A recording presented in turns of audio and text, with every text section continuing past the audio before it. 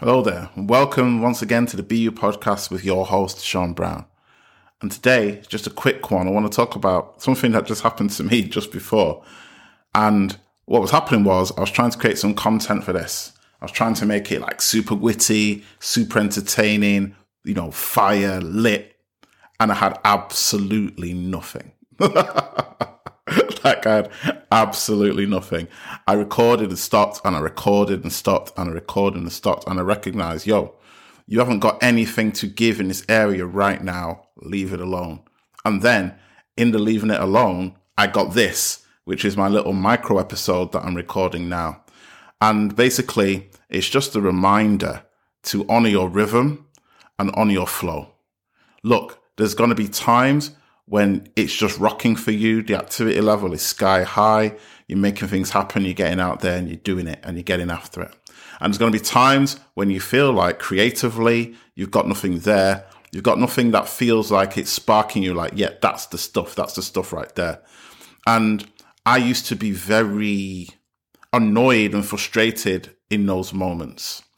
But that was in my ignorance, because those moments where you've got nothing to say, those moments where there's nothing that's coming in terms of output, they are important moments to allow yourself to rest, recoup, recharge, so that when you get after it again, you've got the intensity, you've got the energy, you've got that creative thrust that you need to create at a high level. And so honoring those rhythms, honoring, when it's time to harvest and when it's time to let the ground rest, so to speak. Honoring those different moments and being able to be, equally happy in both, I think is one of the key skills to being yourself and being a creator. Because when you're authentically resting and you have no resistance to that rest, it's so beneficial to you. At the same time, when you are trying to rest as like a token gesture, but your heart's not really in the rest, then that rest actually becomes stress, because you're too worried about what you're not doing. You're not actually resting deeply. And so honoring the rest when it's there allows you, when it's time to go again, to go full pelt, because you are fully rested completely. Your entire being is at rest. Body, mind, spirit has rested and is ready to go again. And when it's time to go, go. When you feel like the energy is there, like this, this is a spontaneous episode. This is not what I thought I was going to be talking about at all. But this has occurred as a result of what just happened before, when I was trying to force an episode. I was trying to force a subject, whereas this is just flowing all by itself. And I'm lucky that this is happening now. It's a bit of a blessing. And maybe that frustration was a precursor to having this little talk on this subject just flow through. But yes, honor the season you're in. If it's a season of rest. If it's a season of activity, be active. But just tune in and recognize what's right for you in this particular moment and go all in on that. How do you know when it's time to rest? You'll be tired. It's simple. You're tired. It's time to rest when you're tired and you need to recharge, you need to recoup. There's nothing wrong with that. We live in a society where it can seem like the people who can push the most and for longest will get the most gains, but that's not necessarily accurate.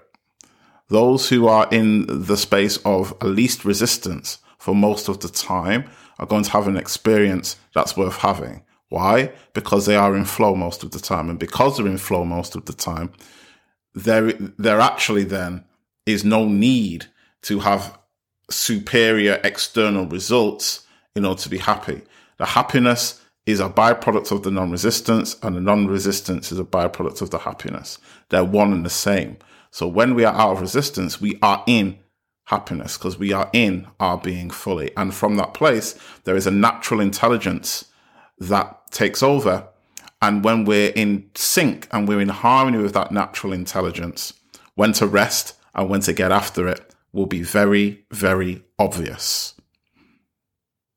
So it was obvious to me to give up on those episodes before this, which would have been terrible because they were very forced and wouldn't have been great to listen to. And instead, I've produced this mini episode, which I think is pretty cool. You might hate it, but I actually quite like what's come out here. And so, just to wrap things up, being in sync with who you are is that pocket of non-resistance. And in that pocket of non-resistance, we are in sync with the intelligence of life, the intelligence that syncs the cosmos up and aligns it to work perfectly in harmony with itself. We are in harmony with that. And when we are in harmony with that, we display the intelligence and the timing that life has built into it, in the same way that a flower blossoms at the perfect time as a result of being in harmony with life's intelligence, in the same way that harvests come when they come, as being in harmony with life's intelligence. Your life can operate in the same way. When we are in the spirit of non-resistance, our life mimics the intelligence that life has built into it, and we recognize that and we flow with that. So I hope you've enjoyed this short episode.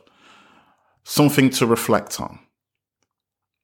Do I clearly recognize time when it's time to rest and when it's time to get up and get after it? Am I sometimes fighting the urge to rest? Am I sometimes resistant to the call to action? Just things to reflect on off the back of this episode. Be blessed, be you, and I'll see you next time.